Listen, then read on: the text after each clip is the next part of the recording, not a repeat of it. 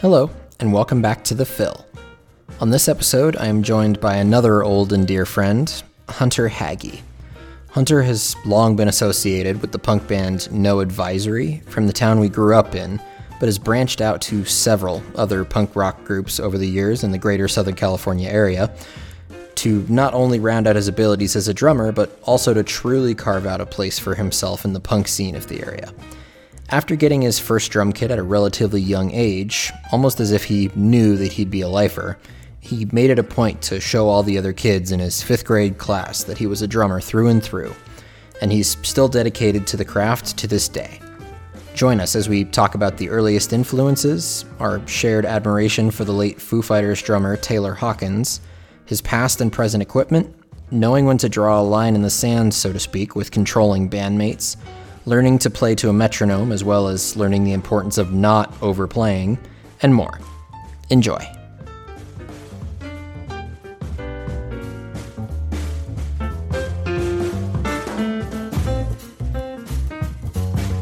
Sounds dry.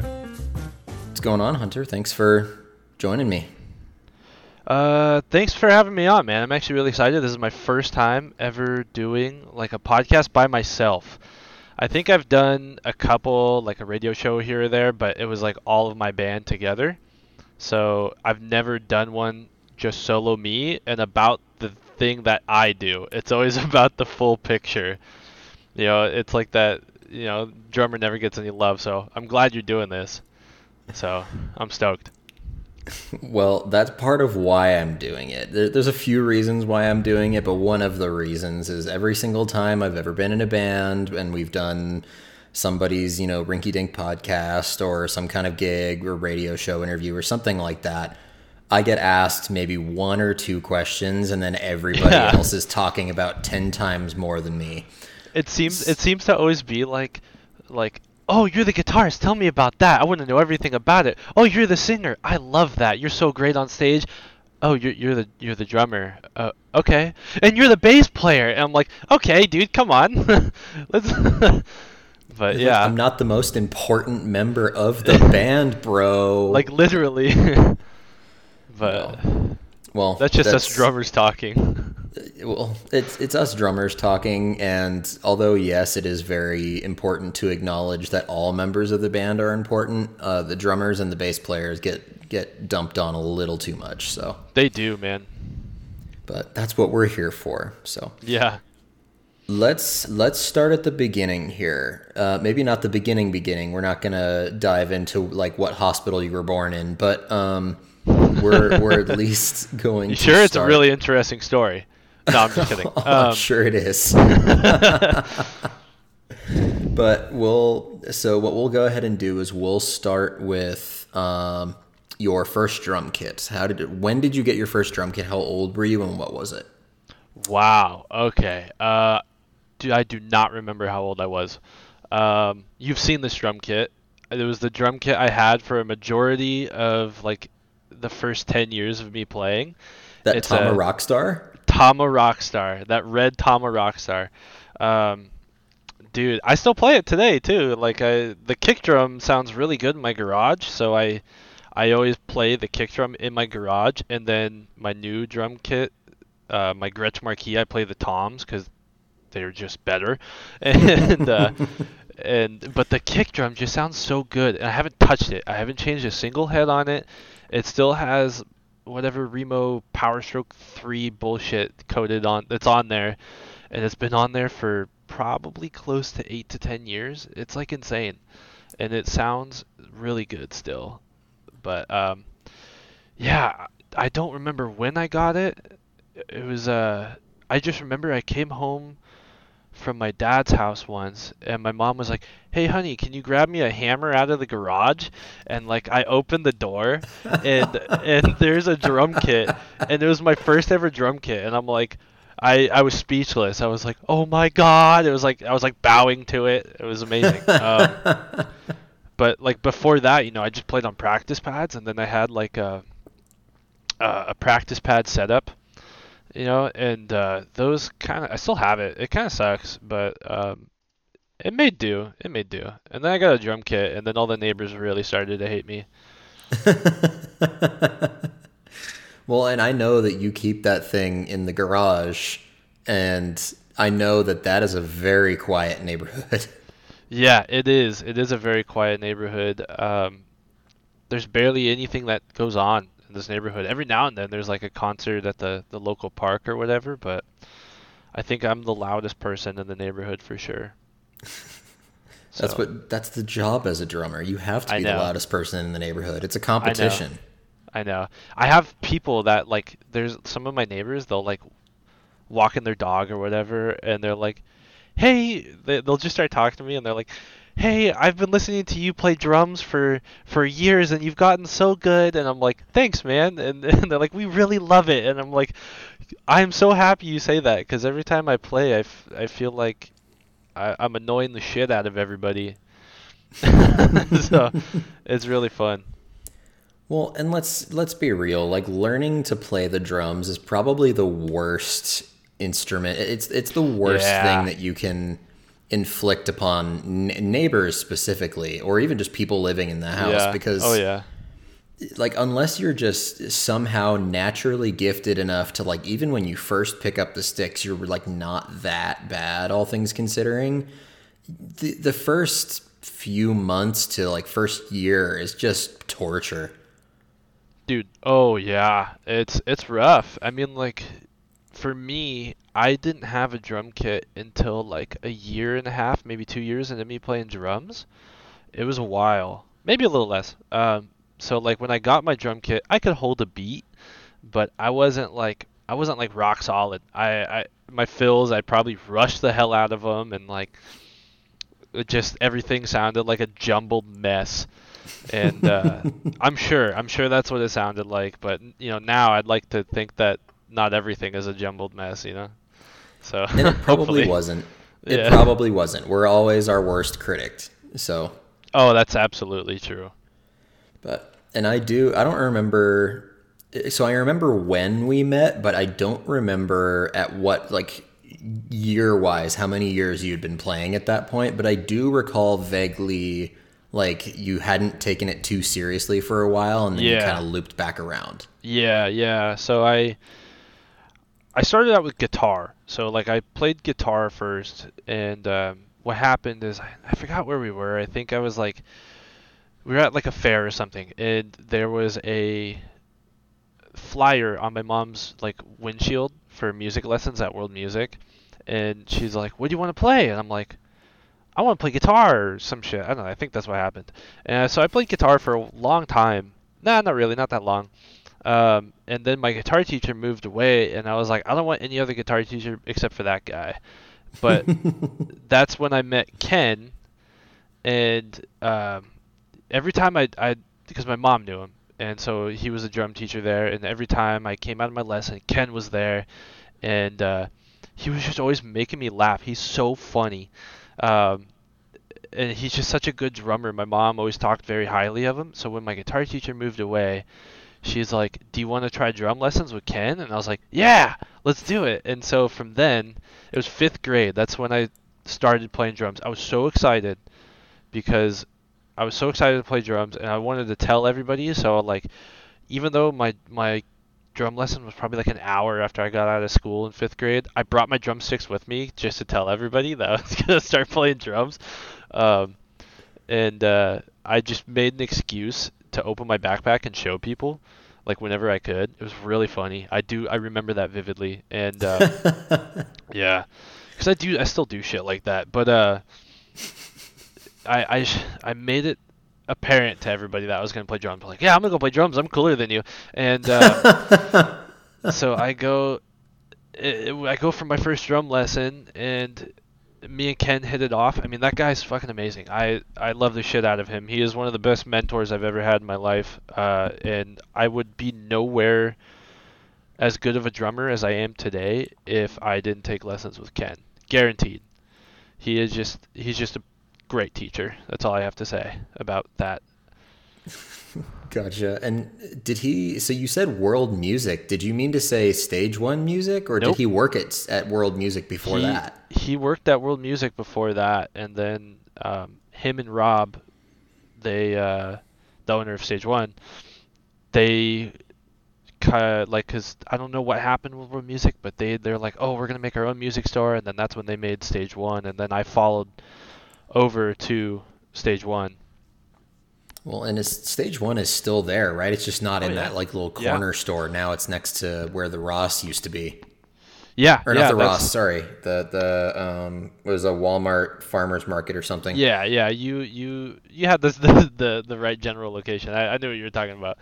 But yeah, they're over there now, and they're still doing lessons every now and then. If like I feel stuck on my drums, on like drumming, I'll go and take a lesson with Ken, and it's always refreshing. He always gives me something new that I just can't play, and it's really nice. But yeah, That's cool. You have that kind of connection with him where even though you're not like a regular student anymore, like you were at yeah, one time, you can just kind of like pop in every now and then and go like, "Hey dude, got anything for me?" and he'll teach you something that you didn't know. That's the yeah. best kind of teacher. It's really cool. The last time I went in there, I was like, Ken, I'm having a hard time. Like I feel like I'm in a rut with my drums. And he's like, I have the perfect thing for you. And he like whips out this Tower of Power drum beat, and I'm like, oh my god, it was the Oakland Stroke by Tower of Power. I think that's the name of the song. And dude, that shit blew my mind. I was like, Ken, what the hell are you showing me right now? Like it was wild, but yeah, Well, all right. He got you hooked on Tower of Power now. yeah. Unfortunately, I haven't really listened to. I should listen to it like more Tower of Power because I know a good buddy of ours, David Weir, he likes them a lot. David Ware will listen to and be inspired by just about anything. Yeah, like he'll drop a snare drum on the floor and he's like, "Oh my God, that was so inspiring," you know. That guy lives and breathes drums. I don't think he does anything with his days except for practice drums. Well, and whatever job he has. Yeah, that too. Which is drums, I think. I think he teaches. So, so it's just proving my point. Fair enough. God, David Weir, that's a name I haven't heard in a while. Yeah, I just saw his he has this like acoustic trio. I think it's a trio called Grover's Groovers. And he plays dude, it's so cool. They just do like it's a four piece because they have a violin player. And there's a guitar, bass, hymn, and violin. And they play just like generic pop songs, but they cover them, and the violin does like the vocal melody, and it's like really cool. That's kind of creative. That's cool. I'll have to see if I can hit him up and talk to him about Yeah, that. That yeah, sounds you interesting. should, man. Yeah, Well, all right. So you had your Tama Rockstar kit at some point. You got started. I think the brief mention of in the fifth grade, finding any excuse to go into the backpack to whip out your badge of honor, the yeah, the drumsticks, drumsticks. Yeah, the group of which you belonged from that point on. yeah. You had that Tama Rockstar forever. You mentioned it before, but I don't think for the people that are listening, I don't think they understand the gravity of how long you had that kit. And like it was fitting for you because the thing was, and correct me if I'm wrong, but a lot of like your earlier influences, like you've come a long way in like the punk scene, if you will, and you have a lot of like punk influences and Yeah. some more progressive influences and things like that as the years have gone on. But early on was like a lot of like John Bonham, Dave Grohl. Yep. Probably I don't know if this was the association with Dave Grohl or if it was just legitimately that early on, but maybe even some Taylor Hawkins that early too. Um, Taylor Hawkins was so I discovered Nirvana first, of course, and then I discovered Foo Fighters afterwards. And naturally, like once I discovered Foo Fighters, I was like, "Damn, that Taylor guy is good." And so he slowly became like one of the largest influences in drumming and life in general. And I mean, RIP, like that one hit me fucking hard. But yeah, Taylor Hawkins is definitely one of the like foundations of my drumming. I still, whenever I'm playing drums, I think about like what would Taylor do in certain situations, and of course I could never do that. Like he's a god, you know, and it's yeah. Yeah, he's just so good, but I think about him all the time when I play drums. Yeah, and I didn't I intentionally kind of segued into that a little bit. Obviously, we Yeah, I don't want to figured. turn this into a Taylor Hawkins memorial episode, but because you and I have a very shared appreciation of him, which there's squillions of drummers in the world that did as well, but you and I are here talking, so I figured that would be a Yeah. good opportunity for the two of us to kind of talk about that for a brief Yeah. second. Yeah, at this moment we are the two most important drummers in the world. So Your words, not mine.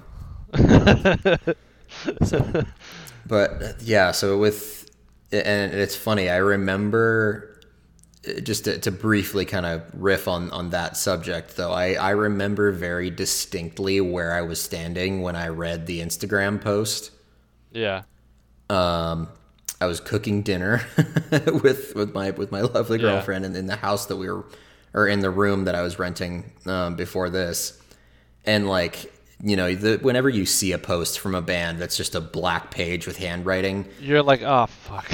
well, okay, so yeah, you're like, oh fuck, but like 9 times out of 10, it's just like, sorry, I had to cancel a show, or something like Yeah. that. So I'm assuming like, oh, somebody got sick, or didn't make it to the show on time, or something like that. Like they couldn't play a show. And then I read the words, like something to the effect of the passing of our dear Taylor Hawkins, and I like freaked out. Yeah. I was like, no, and just trying to pull up like as much info as I could. Yeah, I panicked a little bit when I saw that, like you did, of course, and I did the same thing. I looked for things online, and of course it was true, unfortunately. And then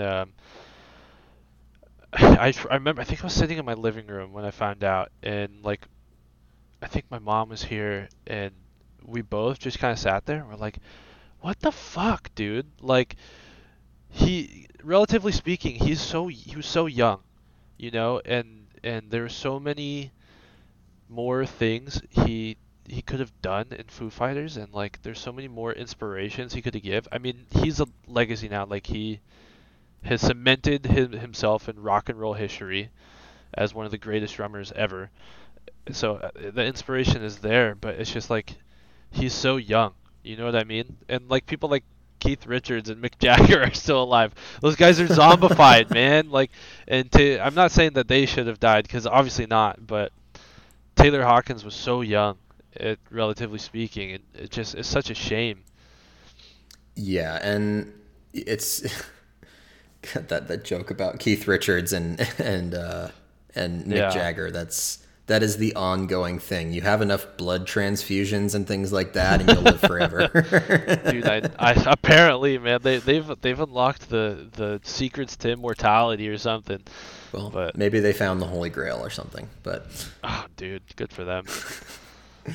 But either way, yeah, that was a big hit. And then I don't think you're a big Modest Mouse fan, but the drummer from Modest Mouse died on like New Year's Eve, and I was like at a party. This year? Yeah. Well, like a few months ago. This past? No kidding. Yeah. Really? Cancer. Dude, oh my gosh. I did not know that. That sucks that he died. I'm gonna have to tell Mike that. Yeah, that was it was New Year's Eve. I was like at a New Year's Eve party, and I saw that, and it kind of put a damper on the party. I was like, this is a bummer. Yeah, dude, that really sucks, But man. dude, it's been a rough. I mean, like last year was pretty bad, but like even just the beginning of this year, like it's been rough. Just a lot of like rock legends and just music legends in general, just not kicking around. Yeah, it sucks, man. It really does. I wanted to ask you something about Taylor Hawkins. So, after his death, I'm assuming you listened to the Foo Fighters discography. Yeah, most Did of you? it. Okay. What happened if you listened to the song "Cold Day in the Sun"? What was your initial reaction? That I didn't honestly. I didn't really think too much about it because I work at a record store here in town right now, and so basically that day I had all their records on vinyl, so I just kind of Yeah. put them on one at a time just as I was doing my job. Yeah.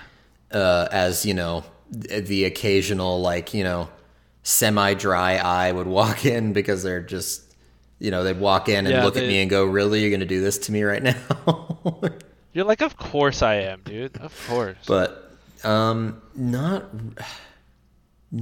didn't really think too much of it. I just kind of glazed past it. I mean, I looked at it and just in light of the fact that it was basically his like first singing and drumming song Yeah. in the Foo Fighters discography. But beyond that, I didn't really think too much of it. Why do you ask? Because when that song came on, like, so I had to work the next day, and it was just me alone at the office, like, doing random things. It was Saturday work, and I listened to the whole discography. I started with The Color and the Shape, even though that wasn't really Mhm. him. I still listened to it because he played most of those songs live and stuff. And I've seen him play them live and all that stuff. But and then from there on, and then when I got to In Your Honor, and A Cold Day in the Sun came on, and he started singing, dude, I started bawling. Like I couldn't control it. Like it was horrible because like one, that's like to me one of the best Foo Fighter songs. I love that song. And then two, it's just like hearing Taylor not only in the drums but like his because he has a very unique voice too. Hearing his voice just really and like the fact that it's cementing the fact that he's dead. It's like it's horrible, dude. It that one hurt me the most, and I still have a hard time listening to that song because of Taylor. Gotcha. Well, yeah, I mean, throughout the majority of the discography, obviously I kind of fought back tears for the most of that day, but Yeah, I yeah, never had any breakdown or anything like that. And there weren't any yeah, specific like tracks that stood out to me beyond just the average, like, oh, yep, that was a good drum part or whatever. yeah, Um, yeah, but yeah, so it's just sad that we won't ever like I'm grateful that I at least did get to meet him a couple times and you and I both yeah, have seen the Foo Fighters like 2 or 3 times I think each. yeah, yeah, So at least we have those experiences and that'll be good. And obviously they're continuing. They've booked, a dozen festival shows. dude, a plethora of festivals. It's insane. I see them post a new one every day. I'm like, holy crap. Yeah.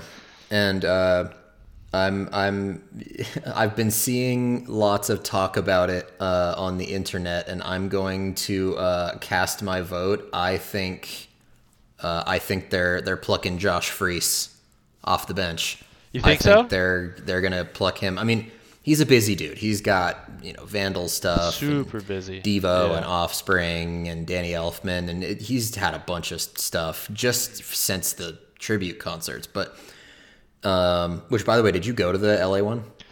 No, dude, the tickets one were absurdly expensive, and then two, the guitarist of a band I was previously in, were both huge Foo Fighters fans, and he goes, dude, I was sitting online trying to get tickets. I was gonna pay the price for the tickets, whatever it was. It was like $600 a ticket or something, and he's like, in seconds, they sold out in seconds. I had it in my cart, and I was filling out my information, and I went to check out, and it said they're out of stock. Usually, when it's in your cart, they don't take it out unless it times out. That's weird. Yeah, it was crazy. Apparently, it was just like wicked fast, and I mean, I watched all the footage, or all the important footage, and And the London one, obviously, that one was televised. yeah, yeah. That one was sick Hmm. too. To see one of my favorite parts is right in the beginning, Liam Gallagher comes out and they play two Oasis songs, "Live Forever" and "Rock and Roll Star" with Dave Grohl on drums. I was super stoked to see that.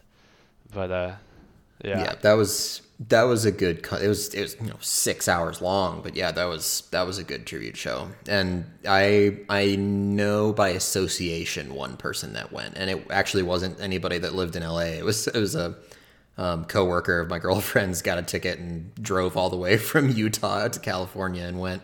Holy wow, that's. I mean, I would do the same shit. Like if I had the ticket and it was like held in New York, I would go to New York by any means possible. You know. Hands down. So. Yeah. But anyway, we'll kind of pivot again here really quick before we just go down that rabbit hole. So a lot of early influence from like Dave Grohl, John Bonham, a little bit of Taylor Hawkins. Who else? Who were your like some of your bigger earlier influences? So pretty early into me playing drums, I got into ska and punk rock. So there's Travis Barker. He was a huge. You remember me being like, oh, Travis Barker this, Travis Barker that. I love his older stuff.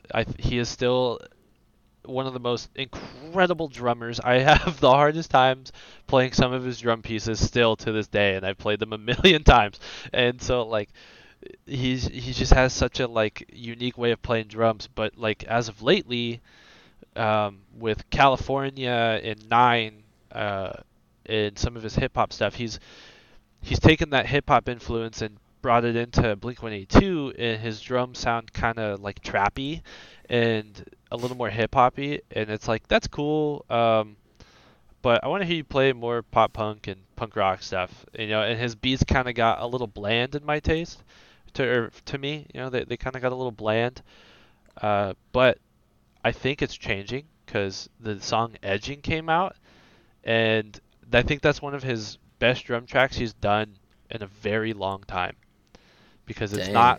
it's not super overplayed like some of his other stuff, and the beats are just four on the floor, man. They're just like the beats in the verses, they're just four on the floor, and the chorus is just that but washing on the cymbal, and it sounds fucking sick, dude.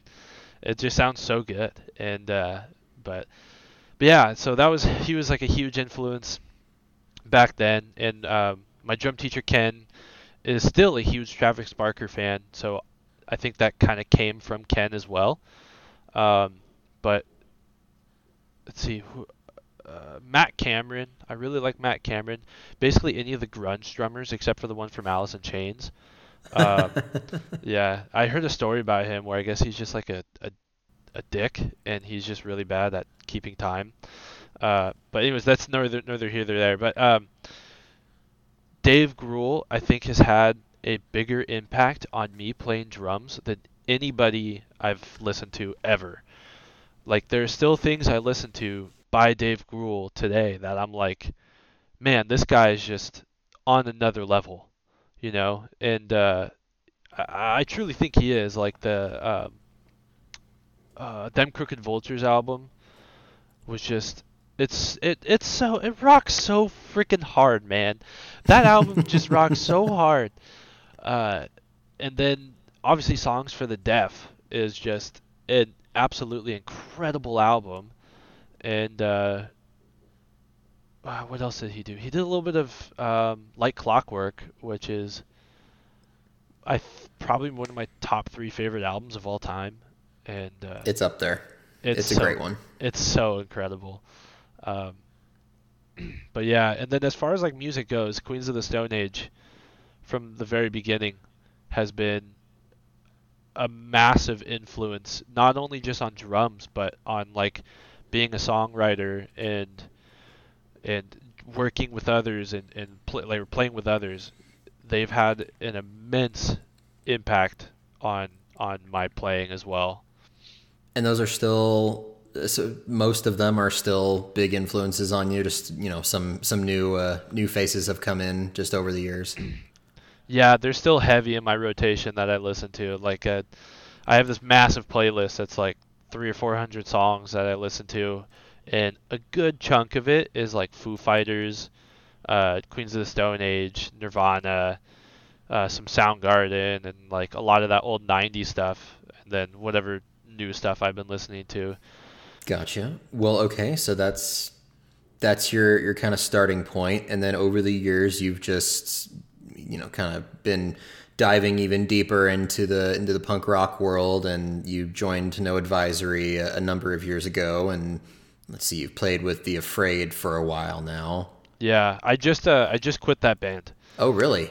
Yeah, I did. Um, the style of punk rock wasn't really something I was enjoying anymore. I did at one point enjoy playing that kind of music, but it's just like nonstop double time, just go as hard as you can for the whole song, and to me there was no room to for creativity, and I was losing the spark of like playing that punk rock beat, and so I told Dakota, the singer, I was like, hey man, I'm sorry, I gotta quit, and but we had scheduled to record 4 songs, so I went in and I tracked these 4 songs, and I practiced the shit out of them, man, and they sound really good. Like I hate tooting my own horn, but they are definitely the best drum tracks I've laid down in a long time.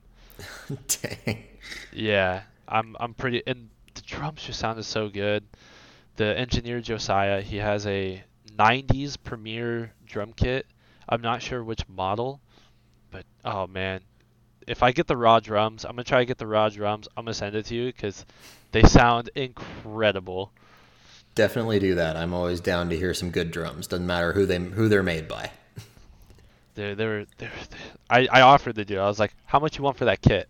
I'll buy it off of you. Give me some time to make some money, and I'll buy that off you, dude. And he's like, I can't sell it. I'm sorry. So That's but, when he knew that he had something good. yeah. Oh, he knows. He knows. But yeah, man. But yeah, I don't really enjoy that style of punk rock, like street punk and like hardcore punk. I'm more a fan of like melodic pop punk, something that I can do more than just like the fast punk rock beat too, and Hmm. kind of explore new genres with. So that's why I love playing with No Advisory, because we not only are a pop punk band, but Jordan, uh, Jordan Diggs, the lead guitarist, he has an immense like classic rock background, and then like a jazz background too. And so every now and then he throws me for one, dude. He's like, let's try doing this instead. And it's just like, it's the weirdest sounding thing, but then when you hear it in the full song, it just sounds so cool. So, and it's really fun because like we all just sit down together and try to make the songs as cool as possible, and bounce ideas back and forth. It's super fun. Gotcha. And that band, so I've met Jordan a few times. If Yeah. he saw me, he probably would like the No, he wheels would knows you. start. Oh, he does. Okay. Yeah, he knows you. Okay. I didn't know him super well, so I would have just assumed maybe like the wheels would start turning. Like he's like, I feel like this guy looks familiar, but beyond that. But yeah, so I've met Jordan a few times, and I kind of knew that his style was a little bit less one dimensional than Yeah, some other yeah. guitar players. Yeah, if you ever just watch that dude like just play, well, it just how you just play like in passing, right? You're just diddling around on the guitar. You ever watch that dude play? It'll blow your freaking mind, dude. It's it's pretty wild. Well, that's good. You always need at least one person in the band that can do that. Yeah, I don't know yeah, why. You absolutely. just do. That reminds me of like the Vandals, I think, Sweating It to the Oldies. It was one of the first like live recordings that they had Josh Freeze, and Joe is doing like a voiceover in the beginning. He's like, "We're just a bunch of dudes who barely know how to play their instruments," and then it cuts to Josh Freeze, and it goes, "Except for that guy," and it's like, because he's like the best musician in the band. It's funny. Well, I can agree with that. That Josh Freese is just a chameleon of a drummer. He can play almost anything you throw at him. It's insane. Like he posted videos a little while ago. It was like a couple years ago now. He played drums on one of the Dwarves records. I think it was whatever band Nick Oliveri was doing. It was like, I think it was a solo project, and it was just like heavy thrash, double bass, super fast stuff. And just hearing Josh Freese play that, I'm like, yeah, that just solidifies even more that he's just that good of a drummer. It's just insane, dude. That's how you keep the jobs flowing, man. I mean, Dude, I not that it's know. just about, getting gigs and getting paid for it or whatever, but seriously, if you're going to be one of the biggest premier session drummers in pretty much the country, then Yeah. you can't just play punk rock. You got to do jazz. You got to do metal. You got to do blues. You got to do everything. Yeah, I think that's the one thing I haven't seen him play is jazz. I'm sure he could do it, but Oh he yeah. also, I don't know, I haven't seen him do, pardon me, a lot of like crazy dynamics, like, and that's what you need in jazz. You need to be able to play all that fast shit while playing very low, and that's my problem with jazz is like my volume is like it's just at 100 or 10 or whatever you want to cap it off at. It's just always at 10. So that's why I've never been a jazz drummer. Dynamic is very important, and it doesn't necessarily have to just be jazz. Like working on your own volume control and things like that is always something that you can improve on as a drummer. And it may not be necessary per se, just kind of depending on whatever you're playing, like you're stylistically what you're most comfortable with. But that was just something that I always learned early on is like if you can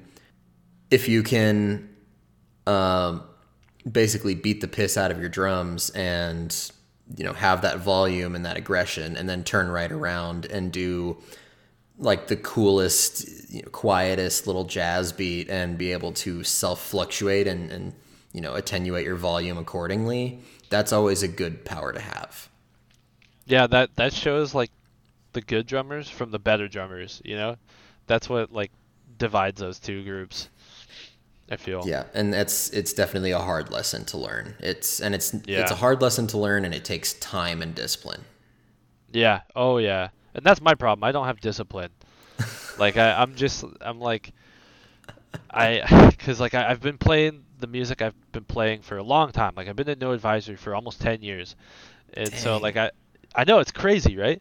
Um I joined my junior year of high school and now I'm 25. So like I've been in the band for a long time, but I guess relatively speaking. But yeah, playing in no advisory and playing punk rock and ska music for as long as I have, volume is just always go go go. It's always at a 10, so it's something it's like a curse. It's like the negative side to punk rock music. A little bit, generally speaking, but you know what? If it works for you, it works for you. That's all that matters. Yeah. So, Yeah. but okay, so you're not really doing the afraid. You're still doing no advisory. I'm gonna take a little bit of a quick backtrack here. What was your first band? Was it Honest Liars, or did you have a band before that? So yes, it was Honest Liars. But there's an iteration prior to me, Tom, and Colton. So there's an iteration where we called it Nuke Your Neighbors, and I still, yeah, cool. It's a cool name, dude. I like that name. I think it's a video game from the 90s. Like we looked it up, and it was like, because we all collectively sat together. It was me, my buddy Tanner Butera, who played guitar, Colton on bass, Colton Dunn, and that was it. It was us three, and we all collectively sat together. And we're like, dude, Nuke Your Neighbors is a really cool band name, but it almost sounds a little too good to be true. So we look it up online, and it's some video game or something like that. So, but we're like, screw it. We kept it anyways, but we never ended up doing anything. So unfortunately, like we just jammed and had fun and did cover songs together, very poorly, I might add. Got to start somewhere. So yeah, you have to. But and then we did the stage one was doing this like being a rock and roll band thing, and that's where I met Tom, where they like get a bunch of the kids doing lessons, and they teach them how to be in a band and how to work with others, and we learn a couple songs, and Tom was in that, Tom Wood, and which I now realize he's one of the dudes I've been playing music with the longest. That's crazy. Wow. We played like Sweet Child of Mine, Paranoid, and Tighten Up by the Black Keys. We played those three songs together, and we really hit it off. It was me, Colton, and him doing that. And so we're like, hey, we need a singer for our band. And Tom was singing during the recital thing that we did, and He's like, yeah, I'll be in your band. I was like, cool. We didn't ask you, but no, I'm just kidding.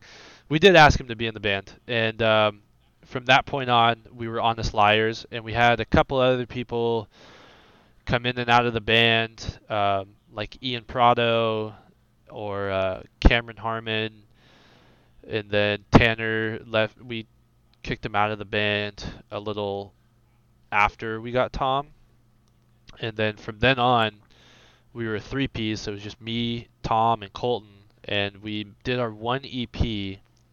And I'm still, if I knew where I could listen to that, I would listen to it to this day. But I don't know where it's at. Oh, it might be on Bandcamp. Maybe. Honestliars.bandcamp.com. Go check us out.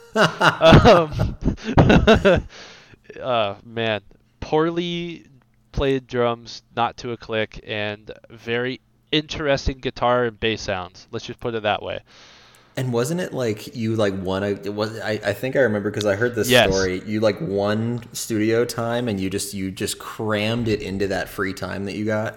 Yeah, yeah. So we didn't want to pay for a single bit of it, and because it's expensive, and we're kids. So we won 6 hours of free studio time at Proving Ground Records. And thinking about that now, that's enough to maybe do a couple drum tracks. Like that's it. That's it. And we tracked 5 songs live and did vocals for 5 songs and did mixing for 5 songs in 5 hours or 6 hours. Sick. Dude, it was insane. And yeah, man, it was crazy. It was, yeah, Kurt PR, I think his name. I think that's his name. Something like that. Yeah. Yeah, and I know his first name is Kurt, but his last name is, I forget it. But the dude's super cool. He's really good at his job. He made us sound decent in the time that he was given, and for the musicianship that was given to him. So like, I'm still like stoked on how it came out. Like looking back on it, like 5 hours is not enough time at all to do anything, even to do one song. To be honest, like it takes a long time. And we got our mixes back, and there were no mixing notes. We're like, cool, and we just put it on a CD and released it. That was the extent of Honest Liars recording in the studio, and it was a trip, man. It was crazy that we would be able to do that. But yeah, it was sick. I remember going into the studio, and I set up my drums. Do you remember how I had my drums set up during the Honest Liars days? Mhm. I had 2 ride cymbals that I used as rides, and then I had what's it called? I had 4 crash cymbals, a china, and 2 snares, and then my a high tom, floor tom, and kick, dude. I watched like one video of Terry Bozzio playing, and I was like, I need to be like him. So like, I remember him miking up my drum kit, and he goes, oh, I'm gonna have to bust out another overhead mic, and I'm like, oh, okay, not even thinking about like what, like thinking about it later. It's just so funny, dude. You're not even thinking That about the hell you're putting him through with every piece of drum equipment. I like looking back at it, I was back then, I was probably an engineer's worst nightmare. Like this young kid who doesn't play to a metronome comes walking into the studio with this drum kit that has more things on it that he uses. It was great, dude. It was a good time. Well, at least you have fond memories of that time. Yeah, That's all it that was fun, dude. matters. And maybe even the final product if you can find it. Yeah, I'm pretty sure it's on Bandcamp somewhere. I'm pretty sure it's there. Yeah. Gotcha. Well, I always, that was the first thing I associated with you. I wasn't sure if that was your first band. Yeah. And I even saw you guys play with, it was when you had Ian. It was a 4-piece. So it was you. The Guitar Merchant show. Mm-hmm. Yeah. Yeah, wow. Yeah, I went. Okay. I'm pretty sure I went with you to that one. But I went to that one, and then I don't know what happened with that band. If you want to elaborate, you can, but it sounds like it just kind of fizzled out over time. Like you just kind of stopped playing together. Yeah, so there after we had done the EP, we had a new group of songs that we wanted to start working on and record, and we wanted to continue playing shows with those new songs. And as we're writing the songs, we were just running into disagreement upon disagreement upon disagreement about how the song should go. Like we all three of I mean Colton kind of he's one of those dudes who's like I'll He'll play do whatever. anything. Yeah. Yeah, he was like the best musician in the band, and he's just like, I'll play whatever, I don't care. I just want to play music, and I'm like, cool. It was mainly between me and Tom. I'm like, no, Tom, the song should go like this, and he's like, no, Hunter, the song should go like this, and from then on, we kind of just slowly stopped practicing, and then there was one time until we were practicing like once a month, basically, and there was one time where we had a flood in the garage when uh, we were in like New York or something, I and our remember. roommate, yeah, you remember this, and Tom stored all of his stuff here, Mm-hmm. and so our washer floods, and our roommate at the time caught it, and he picked all the stuff up and brought it in the living room, so nothing was damaged. There was nothing that was damaged, which was great. But from then on, Tom was like, "Yeah, no." So he came and picked up all of his stuff. It was the PA, the two PA speakers, his guitar amp, his guitars, his bass amp because Colton was using it, and then like every other little thing. And from then on, we kind of just stopped playing together. And which I think at some point, even if that flood didn't happen, we probably would have ended anyways because the band was just it was just getting a little stale. Or so that's how I felt about it, I guess. And then but yeah, and then like me and Tom like still jam together a lot.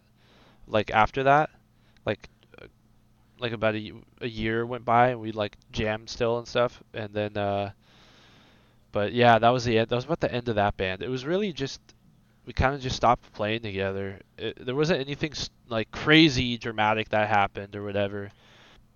So I remember the flood. It's funny. I Yeah, forgot about it until the you. Great Flood of yeah, I, the Great Flood of 2011 or whenever the fuck it was. I remember the flood. Only after you mentioned it because I'd forgotten about it. But then when the minute you said we had a flood, I just It clicked, huh? yeah. Yeah, So I remember that, and I remember you guys had a big falling out with Tom.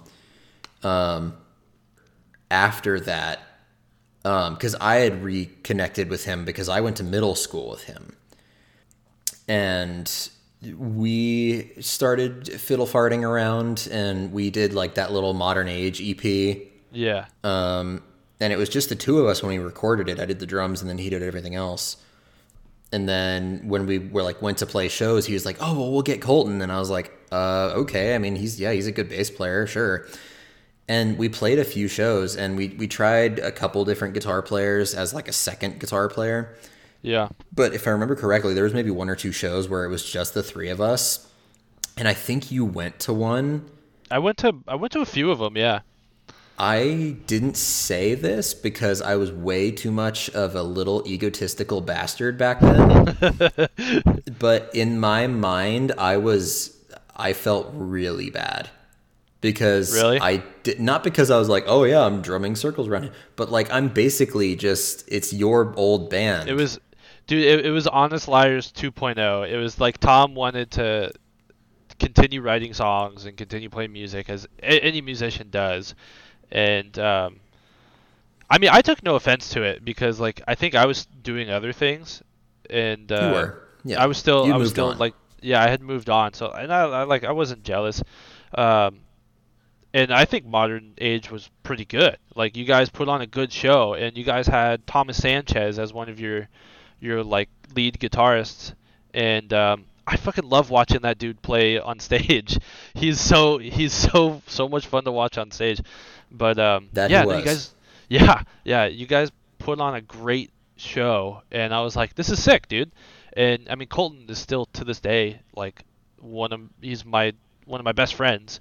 So he's like a brother to me, and so's Tom. Like Tom is a really good friend of mine as well, and you as well. Holy crap, and Thomas. And so like all of you guys together, it was just like all of my friends in the music scene at the time. I was like, of course I'm gonna go see this band. It's like whatever. Like I know me and Tom kind of disagreed a lot on Honest Liars, but I wasn't gonna let that stop me from seeing a good band. It's like so. I mean, I know it's too late to change it, but you shouldn't have felt.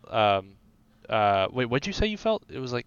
I just felt bad. I like I Oh no, you shouldn't have felt bad. Modern Age was something. I mean, it was Honest Liars, but like a different twist on it, and it was like it was different songs, and like it had nothing to do with me at least. And to be honest, the songs that the drum tracks that you did were way better than what I could do at the time. Well, I appreciate the kind compliment. There was actually one or two tracks that we did do that I don't. Oh, you did it. You did Alone. We did Alone, and then we Yeah. didn't end up recording it, but there was a song that sounded a lot like Threes and Sevens by Queens of the Stone Age that we did that too, and I kept it relatively accurate to the way you played it because I'd seen you play it a few times. Yeah. I did it slightly different, but for the most part, I kept it the same. The Alone part was totally different, though. I did that one differently. The I remember seeing Alone the first time. I'm like, what'd you guys do to this song? I was like, it just like it threw me for a loop. I was like, because I was playing along to it in my head, and then all of a sudden something didn't happen. I'm like, what the? But it was cool. It was cool because like, whenever I see a band like cover a song, I like to see it when they change it, and it was really cool to see like a new take on those songs. And I love seeing different drummers' perspectives on my parts as well. Like I think Simon Beck, the drummer for Cherry Domingo, he's played drums on a couple No Advisory songs like every now like back when we played a lot together. And it's really cool to see him play the songs that like I helped write and to hear his like take on it because he's also an incredible punk rock drummer and an incredible drummer in general. And I love watching like other people play my parts. Does that make sense? It does. It's like a really weird form of like flattery, Yeah. in a way. Yeah. And not that that's what it's designed to be, but like it does kind of end up giving you that like little bit of satisfaction of like, oh, he cared as much as to like to try and play my part. He could have just totally changed it up and did nothing like what I did, so. Yeah. Gotcha. But yeah, that's okay. That's an interesting story. And then as far as like the end of the Honest Liars thing, and then the foray of what became the Modern Age, or basically as you call it, and I'll kind of agree with you, it was just Honest Liars 2.0. Yeah. And not even in the sense that it was like that, like a hell of a lot better, but just different. Like it was just different. Yeah, it was different musicians. I mean, adding Thomas Sanchez to the band instantly makes the band like way different. And then adding you to the band, because back then I was like, yeah, I'm gonna fit as many notes as I can into one bar, and you're like a jazz drummer playing rock music, and it was really cool to see that, and you played things way differently than I did, so it was cool to see that. Yeah, and I was way too hard on you back in the day. It's all right, man. I probably wouldn't be as good of a drummer as I am now if I didn't have people like you being hard on me. Well, I hope you know that I tried to write it off at a very young age, like, oh, that's just my personality, huh? But like, it was just a very polite way of saying I'm kind of a little chode. So. So no, I'm glad that you took, and it wasn't just me. I'm sure there were other people that might have been a little bit hard on you, unfortunately. Not that that's a cool thing to do, but just, it's good to kind of draw a little bit of influence if people are a little bit critical of your performances and your abilities and things like that. But over time, I don't really listen to the kind of music that you play, and so subsequently I don't hear it a lot. But every now and then, like when No Advisor would put something out, I would at least play like 30 seconds or a minute or so of something just to like see what it sounded like and see if it was maybe something I could vibe with, or see if something stood out to me to just kind of go, oh, there's some taste in there or something like that. Yeah. And every single time it would happen, whether it was, 20, let's see, I think you joined in 2014, 2015, maybe? 2015. It was the Okay. year before I graduated. Yeah. Okay, so yeah, you joined in like 2015-ish. So like whether it was like the first thing you put out, summer like 2015, 2016, something like that, or like the last thing you put out, which was, correct me if I'm wrong, maybe like 2 or 3 years ago, or has there been something I since? let me look. I believe we put out our third album in 2021. Okay, so it was about 2 years ago then. Yeah. Yeah, 2021. Yeah. Okay, so then yeah, I think I played like like 30 seconds or a minute of the first song, and from the logical progression of how that music has come and gone, and your abilities, you've become an incredible drummer. You Thanks, man. hold it down. You're no longer doing the fit so many notes into one given second. No, I'm not. No, not anymore. So, or at least not like distastefully. You might do it a little bit, but you land it. That's the important thing. Yeah, yeah. I've definitely learned to like dial it back, and I think the biggest thing that has changed from when we were hanging out a lot back in like high school and like a little after high school is now I'm playing to a click. Like everything I'm doing is I'm playing to a metronome, and it's crazy. Like you have so many people tell you like, Hunter, play to a metronome, and it'll make you so much better of a drummer. I'm like, yeah, fuck off. And then like I finally do play to a metronome. I'm like so much better, and it's like noticeably better. But if you say you only listen to 30 seconds of the first song, can I give you a couple recommendations of songs to listen to all the way through? Sure. For the drums. All right, they're both. I think I have two songs I want you to listen to. And to the listeners at home as well, look us up and listen to our new album, Almost Made It. It came out in 2021. I guess it's not that new, but okay, It's I got your three newest. songs. Newest, yeah, there you go. I have three songs I want you to listen to. That's Ghosts of Wyoming, Father Time, and The Perilous Plot of the Brave and Belittled Daredevil. Nice. So the perilous plot of the brave and belittled Daredevil. I do have a couple moments where I try to fit as many notes as I can inside of a bar, but it sounds cool. All right, it sounds cool. And if you land it, that's all that matters. Yeah, I land it for sure. So or else it wouldn't be on the album. But yeah. It sounds cool. I've become so much better, and I can acknowledge that because I started playing to a click. Well, okay, playing to a click has been your savior over the years, if you will. It has, for sure. Well, that's good. Not everybody needs to play to a click, but I would definitely recommend that even if, so like, not to toot my own horn here, but I always felt like I had a decent internal clock. Not perfect. You do. You do. I like seeing you play in like Casanova, that in modern age, and coming from the jazz background that you do, your internal clock is better than most. I do have to say. Well, again, I will take the kind compliment, so thank you. But Yeah, man. so even having a decent internal clock, it's always good to play along to a click every now and then, just to, if anything, just to instill that in your brain a little bit. Like, Yeah. if your Oh, clock yeah. needs a little bit of recalibration or something, you do that enough times in a row, and it'll kind of, fiddle with your internal clock just naturally. At least in my experience. It's done that to me too, because like live I don't play to a click, and me and Jordan mainly have discussed this, and we're like, we kind of like when a song starts out at one tempo and then it kind of speeds up throughout. We kind of like that. It like speeds up throughout the song, and by the end we're playing a fucking blast beat.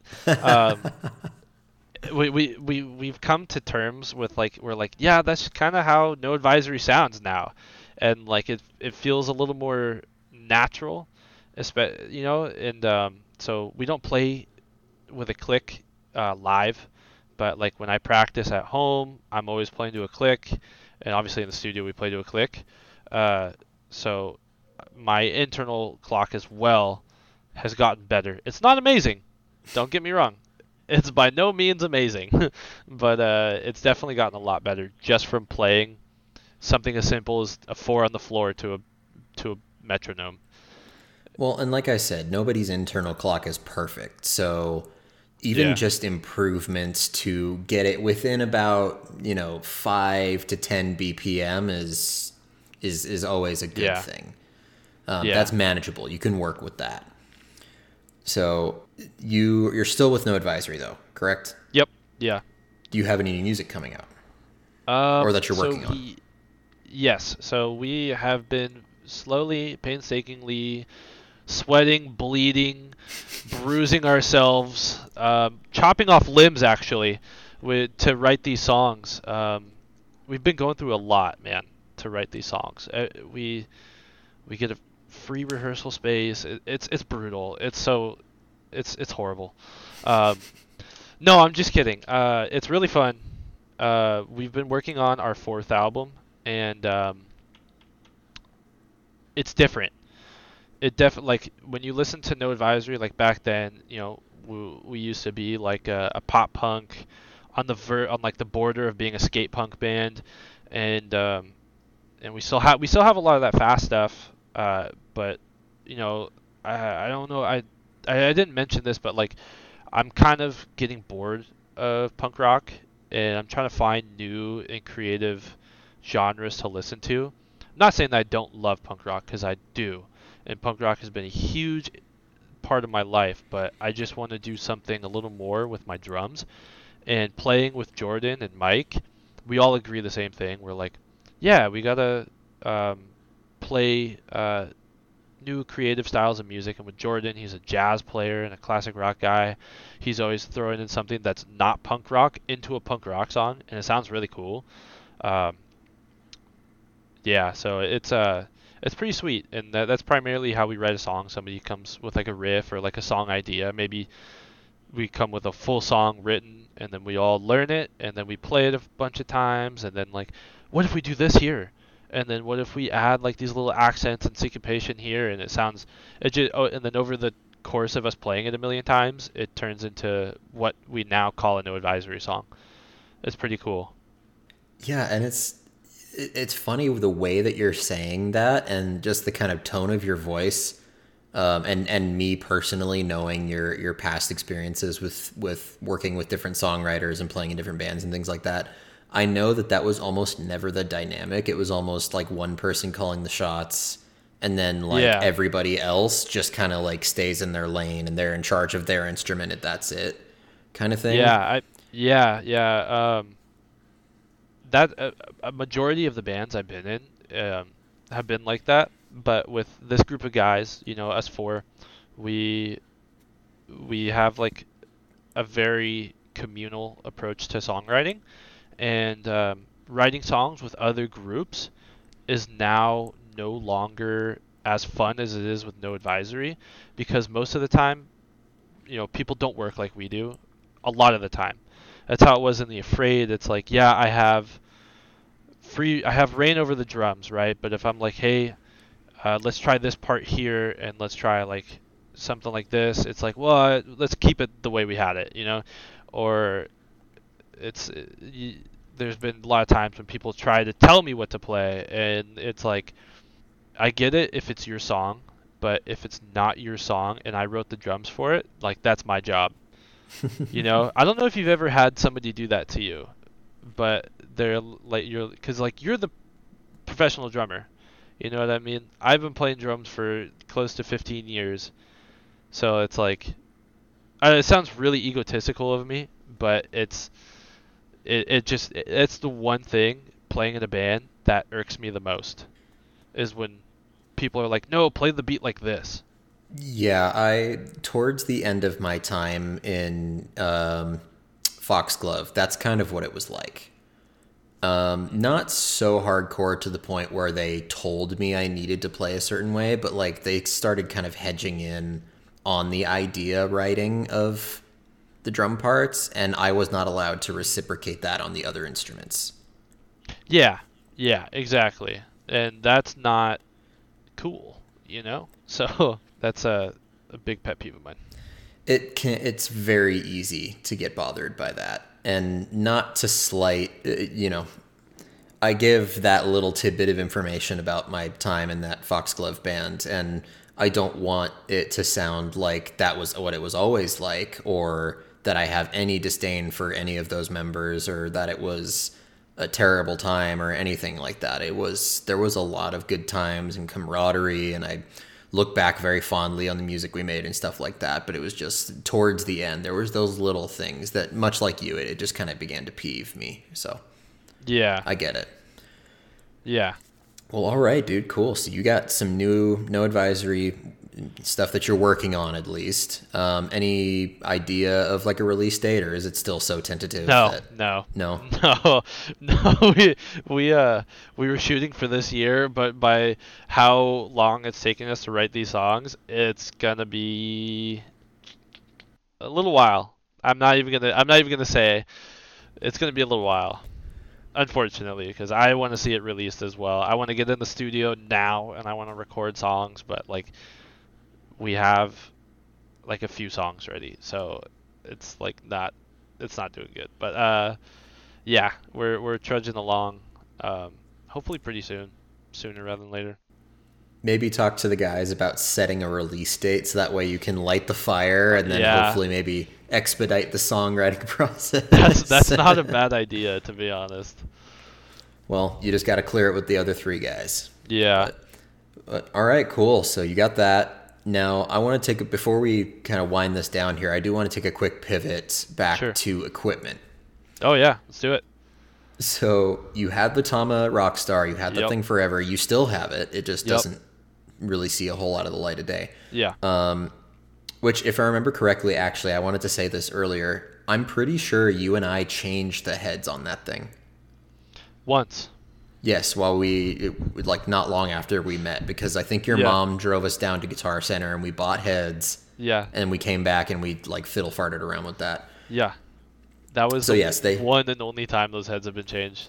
Exactly. I was going to say, so they have been changed. Yeah. But okay, so you have that, and it still kind of sees the light of the day, but for the most part, you're on your Gretsch Marquis. Yeah. You've had that for, I think, 6 or 7 years, right? 2016? Around then, yeah. Okay, that sounds about right in my mind. I just remember you posted it, and honestly, you might have even texted me, like, dude, look at my new drum kit. Yeah, I remember your reaction. You're like, how'd you get that? It was funny. Because much like you, back in that day, I was not making a lot of money. So in my eyes, it was, what? New drum kit? Absurd. Yeah, that one was a gift, so it was like, yeah. It was a gift from your mom and your drum teacher, though, wasn't it? Not my drum teacher. It's been like a drumming mentor in my life, but he wasn't my teacher. He is the one who bought me my Tama Rockstar, and he's just has bought me a lot of gear over the years, and I've seen his band play ever since I was like a toddler. And so I've seen him play drums, and I've always looked up to him as a drummer because he is an incredible drummer. And I've always just been like, man, I see him play on these big stages in front of a bunch of people. I'm like, I want to do that. Like, that's fun. And like, now I've done that. It's super cool. So, but yeah, I have my Gretsch Marquis, and I've had that thing for a long time now, and it's still kicking ass. I've brought it on tour. It's been across the country with me and back, and it's still in one piece, thank God. That's good. And I think so. For a while, you were a mismatched guy in terms of cymbals. Like you had a Peisty Crash, Sabian Ride, and those old. Well, they weren't old, but those Meinl extra dry like hi hats or whatever. Yeah, that I got for $75 at a pawn shop. Which that I was jealous of. I was jealous of. I think any drummer should be jealous about that. That was out of all like my pawn shop trips, that is the greatest find ever. It's incredible. It's incredible, and I broke them.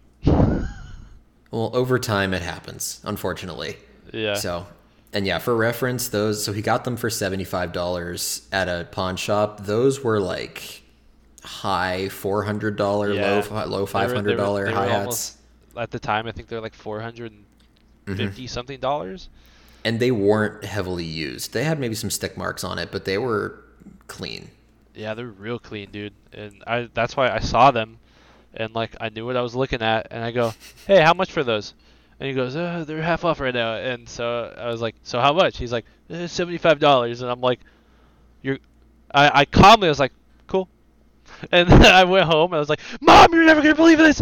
And I started freaking out. I was like, "I need $75 immediately!"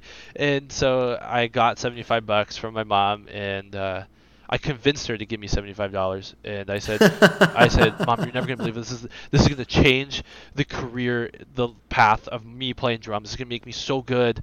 And I got it. It didn't make me any better. It just made my hi-hat sound better. That's it. With how heavily hi-hats get used, that's important. Yeah, yeah.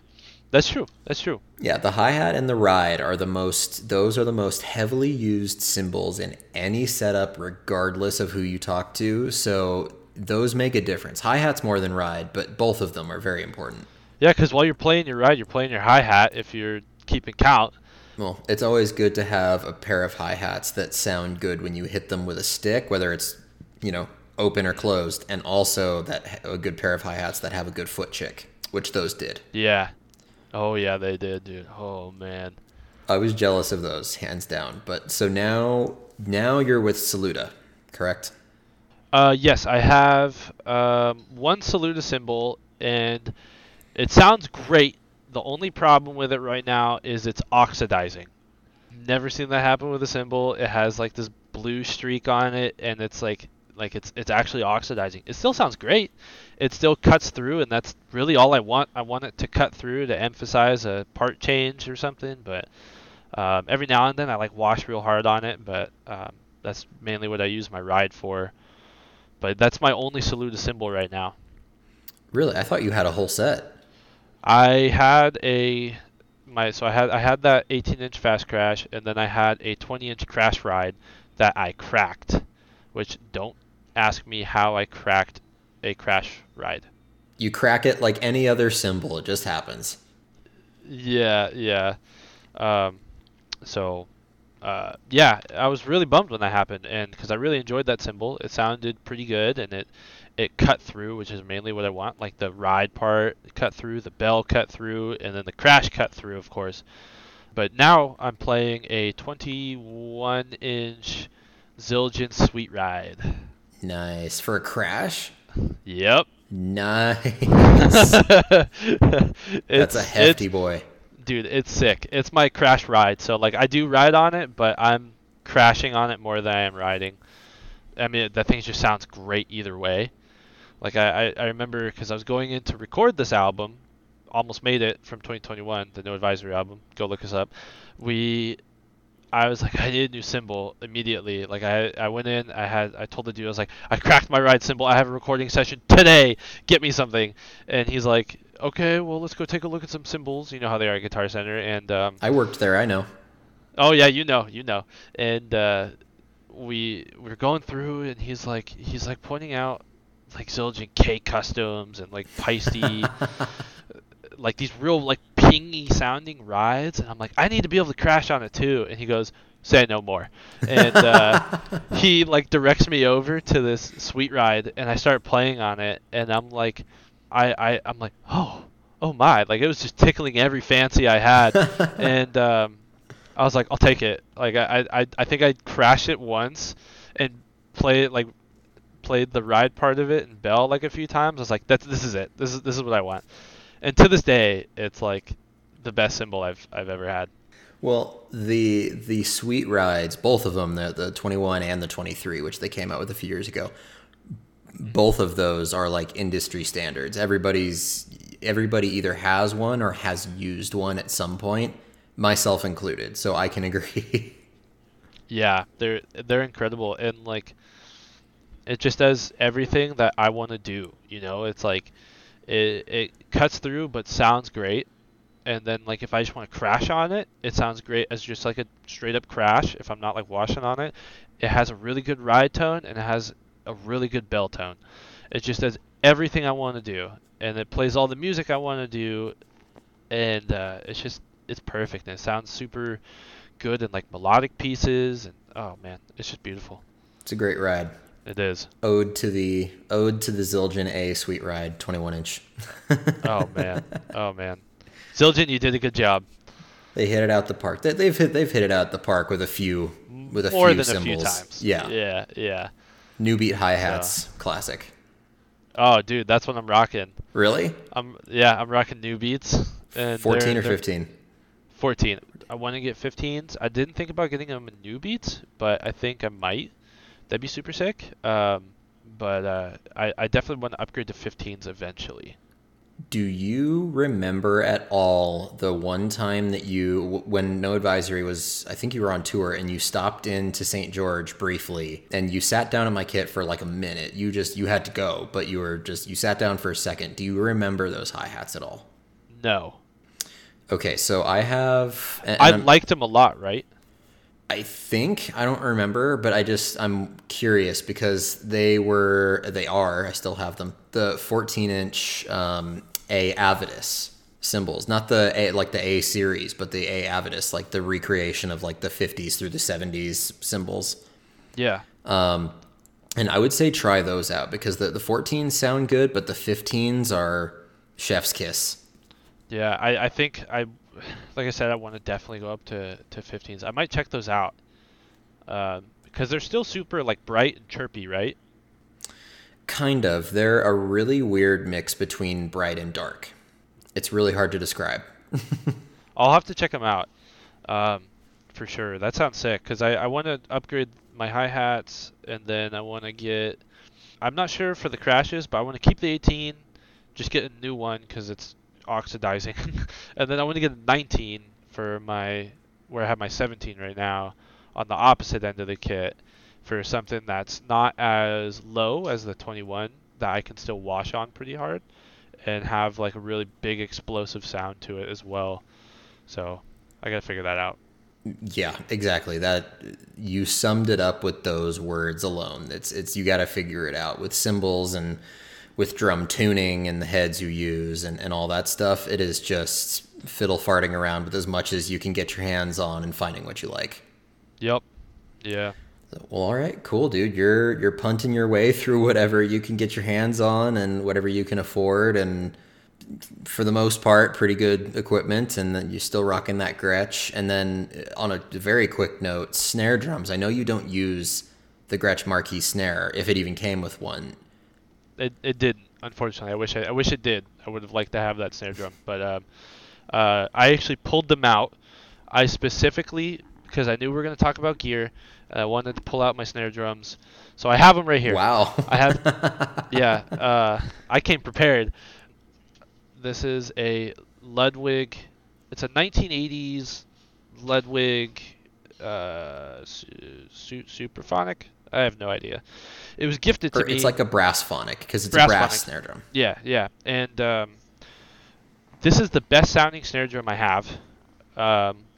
It's incredible, and I wish I could use it more, but the clutch kind of just like if I tighten it, I haven't tightened as much as I can. And after every hit, the snare wires just kind of hang lower and lower. And I've replaced the clutch twice on it, and I have spare clutches, and it doesn't fix it. So I'm really bummed because that is the best sounding snare drum I own. It's a freaking cannon. Like you just hit it, and it's just whoosh, and it just lights up the room. It's amazing. Yeah, and for the audio listeners, that's I believe it's 14-inch diameter, 5-inch depth. I believe. 5x5, or 5.5. Oh, it's a 5.5. Yeah. Right? It's a 5.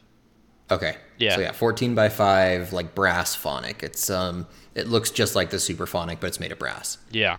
Super cool. Love it.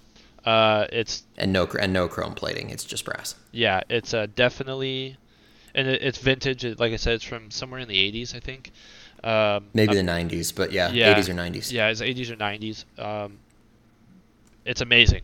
I don't have a bad thing to say about that snare drum. As far as what I'm using now, I have two snare drums that I cycle through. This is the one I like more. This is a Yamaha Recording Custom, 6.5 by 14. I rock the coated dot on it, Remo coated dot, and I have this one kind of lower, like medium to low tuned, and I have the big old fatty snare wires on the back of it. It's like 42 strand or whatever it is. I saw John Bonham do it, so I was like, I'm gonna do it. And I've done that with all my snares ever since, except for my next one. But that is my favorite snare drum that I play. It is incredible. It sounds.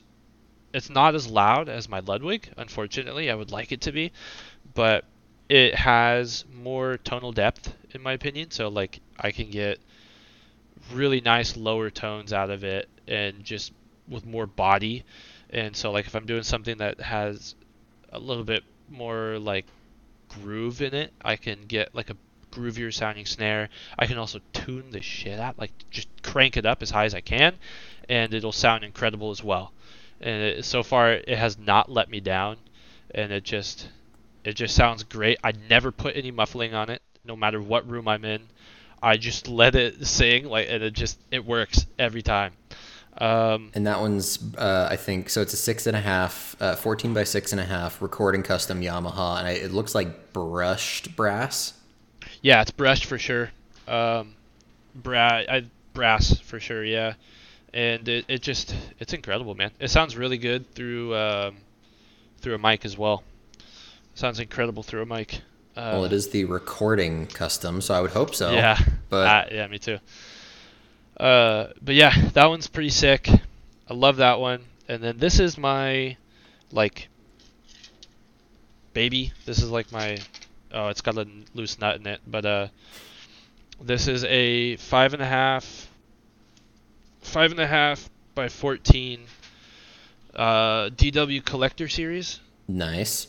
And it's maple, right? Maple. It's the cross grain as well, so like it's got the grain facing up and then grain horizontal and then a diagonal one. And the dude's like, oh, the dude at Guitar Center is like, oh yeah, it makes the snare drum pop a lot more. And I'm like, okay, sure. I'm sure it does, but I've always played metal snare drums. This is the first wood snare drum I've gotten, and it's definitely more like precise than my metal snare drums, but I don't enjoy it as much. Like, this is what I played in the Afraid, because there's a lot of crazy snare things I had to do, and it just sounds way more precise and agile, if that's a word a drummer can use to describe a snare drum. I get what you mean. Wood snare drums, just generally, like characteristically, wood snare drums can either be your worst enemy or your best friend, and it kind of just depends on like climate and the wood content, and there's so many factors that come into play. But with the DW stuff, they put so much care into them that it almost doesn't matter. Yeah, no, dude, the snare, I mean, it sounds incredible. Don't get me wrong. Oh, what am I running on it too? I'm running the P77. I saw Josh Freeze playing it once, and I was like, I'm gonna play it now. And I still have the DW snare bottom on it. Gotcha. But and then I have the standard Pure Sound wires on it. But yeah, it sounds really good, man. Like, the same thing. I never muffle it. Actually, I did in the studio, but live, I never put any type of dampening on it. If I'm sitting in my studio, I'm never putting any dampening on it ever. I tend to do that with all my snares. I just let them sing. But it sounds great. And like, if I'm doing a lot of crazy intricate snare stuff, you hear each note more clearly, and they enunciate themselves more. So it's pretty good for that. And then it just sounds better with ghost notes as well. And so yeah, it's sweet though. It's definitely the probably second most expensive snare drum I have. Gotcha. And you're definitely doing something that's a little less common, where you're putting if like little to no muffling. Like I know you said you muffled the DW one in the studio, but you're just letting them sing, and that's not a common thing. Most people put it like at least one square moon gel on there or a Remo ring or something. I can't stand like live. I have a hard time doing that because like part of my drum sound and what I do in all my bands is like I hit the snare hard, and that every time like I go somewhere, the sound guy's like, "Bro, I had to turn the mic off on your snare. It was that loud." I'm like, "Thanks, dude." And so part of my drum sound is like letting that snare drum sing, and I'd much prefer it to get a full tonal voice, even if like I mean, if it has a really bad like overtone, I'll tune it out. But I like to get that ring afterwards because it's like it adds a little more fullness to my drum sound. Hmm. And I mean, no one's ever told me, bro, put muffling on that. That sounds like shit. No one's ever told me, so I'm like, okay, let's. I'm gonna keep doing it. I'm doing something right, so. Well, and it's very possible that it's just taste. Because I mean, like for me, I got so the way that I do my moon gels, and I don't know, I might have taught you this, but I cut them in half long way, Yeah. so I get Yeah. the two little rectangles rather than the bigger one. Yeah. And so like on my snare, I have one at 3 o'clock, one at 9 o'clock, and one at 12 o'clock, Damn. and I have a Remo ring. Oh my gosh. But it is so like It sounds good, focused huh? and fat Yeah. and just yeah. So it just becomes like it wouldn't work. It probably wouldn't work for what you use it for, but for what I use it Yeah. for, it sounds It's perfect. great. Yeah. Yeah. So and that one's an aluminum snare. So Yeah. Aluminum. I should get an aluminum snare. Yeah, I should do that. Gretsch aluminum snares, they're pretty good. Yeah, yeah, I should do that. I also want to get an acrylic snare drum, but I'm afraid I'm gonna break it. Um, but yeah, man, I enjoy each one of these snare drums thoroughly, and they're all incredible. I'm happy I have them in my life. I'm glad you're satisfied with your purchases. That's as good. That's the best part. Or your inheritance. I know you kind of stumbled upon the first one, the Yeah, Ludwig. the first one. Yeah, yeah, that one, I missed playing that one. Well, next time I'm in town, maybe I can stop by and I can see if I can fix it because I've become pretty handy with that kind of stuff. Please, because like if I could play the snare drum again, I would be so happy. That would be incredible. Um, because like I said, it's. I mean, you've heard this thing live. It's insane. You used it as your primary snare for a while. Yeah, I took it on the road with me. This is the snare drum I had with me when I, when No Advisory went across the country. This is what I brought with me. It's been with me through most of my drumming career, and like I've recorded on it, I've toured with it, and I've just played a plethora of shows with this snare drum. So I'll be happy to swing by next time I'm in town and I'll help you out. The best I can, at least. yeah. But okay, and then one last question before we kind of weave our way out of here. But drumsticks, are you still using tree branches? No, not anymore. Um, I went through a tree branch phase recently where I was playing 5Bs because like I wasn't getting enough bounce out of 5As, and and I think it was just me having bad chops. And so I worked on my chops quite a bit. I mean, I have tree branch sticks. I have 2Bs for when I'm playing on a practice pad, and I have marching sticks as well for that. But Hmm. when I'm playing on my kit, I play ProMark 5A wood tip. That has been the one drumstick that has never failed me. It always feels amazing, and like I'll be like, maybe I'll try this other drumstick. Like recently, we did a cover of All Star by Smash Mouth. And it's gonna be coming out on our Spotify pretty soon. That's something you should look out for, listeners.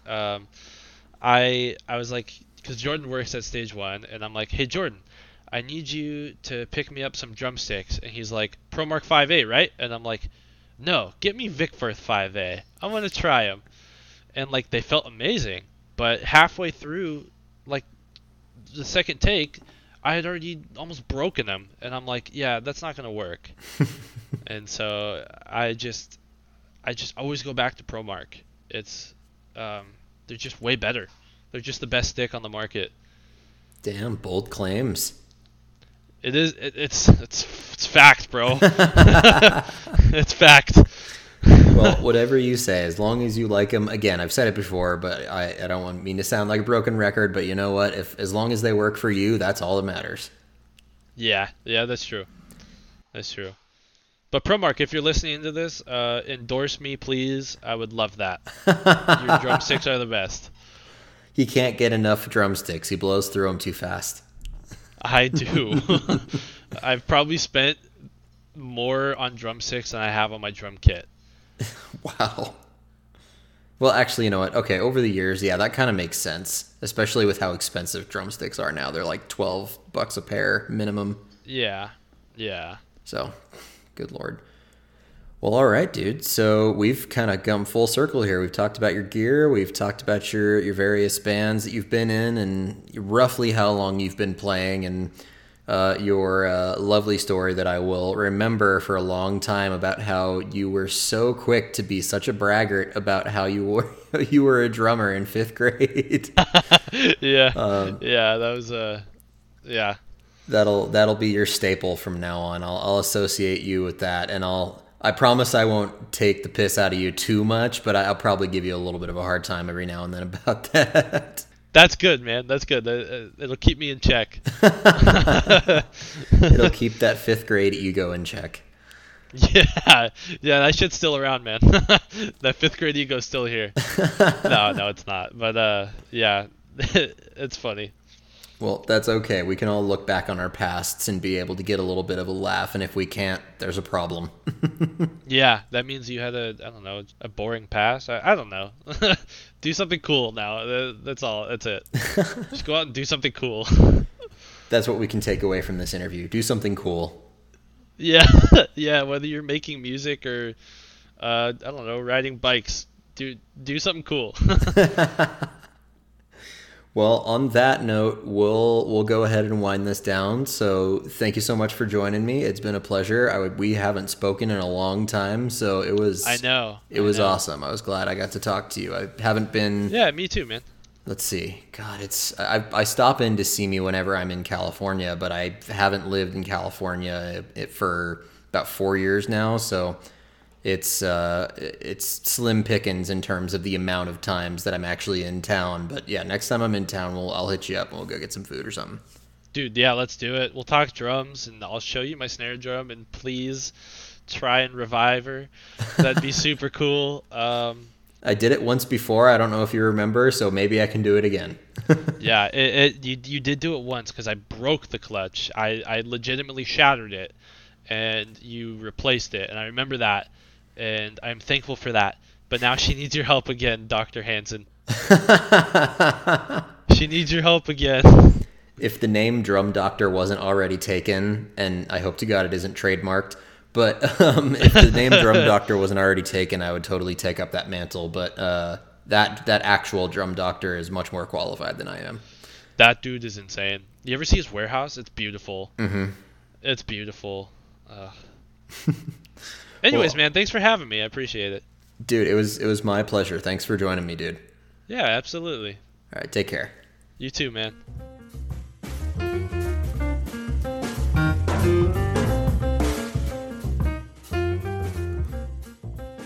And there you have it, folks. Episode 4 of The Fill.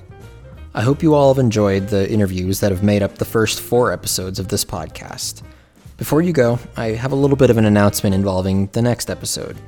For episode 5, there will be a special guest host, as I will be the one in the hot seat answering a lot of the same questions I myself have asked so far with my guests, in an effort to create a type of get-to-know-your-host episode. The guest host, as well as the release date, will be announced at a later time, so keep your eyes on the podcast Instagram, which is at The Phil with Rob Hansen, with underscores between each word. I hope you all are well, and I look forward to giving you all a bit of a window into my own life in drums so far. Take care, and thanks again for listening.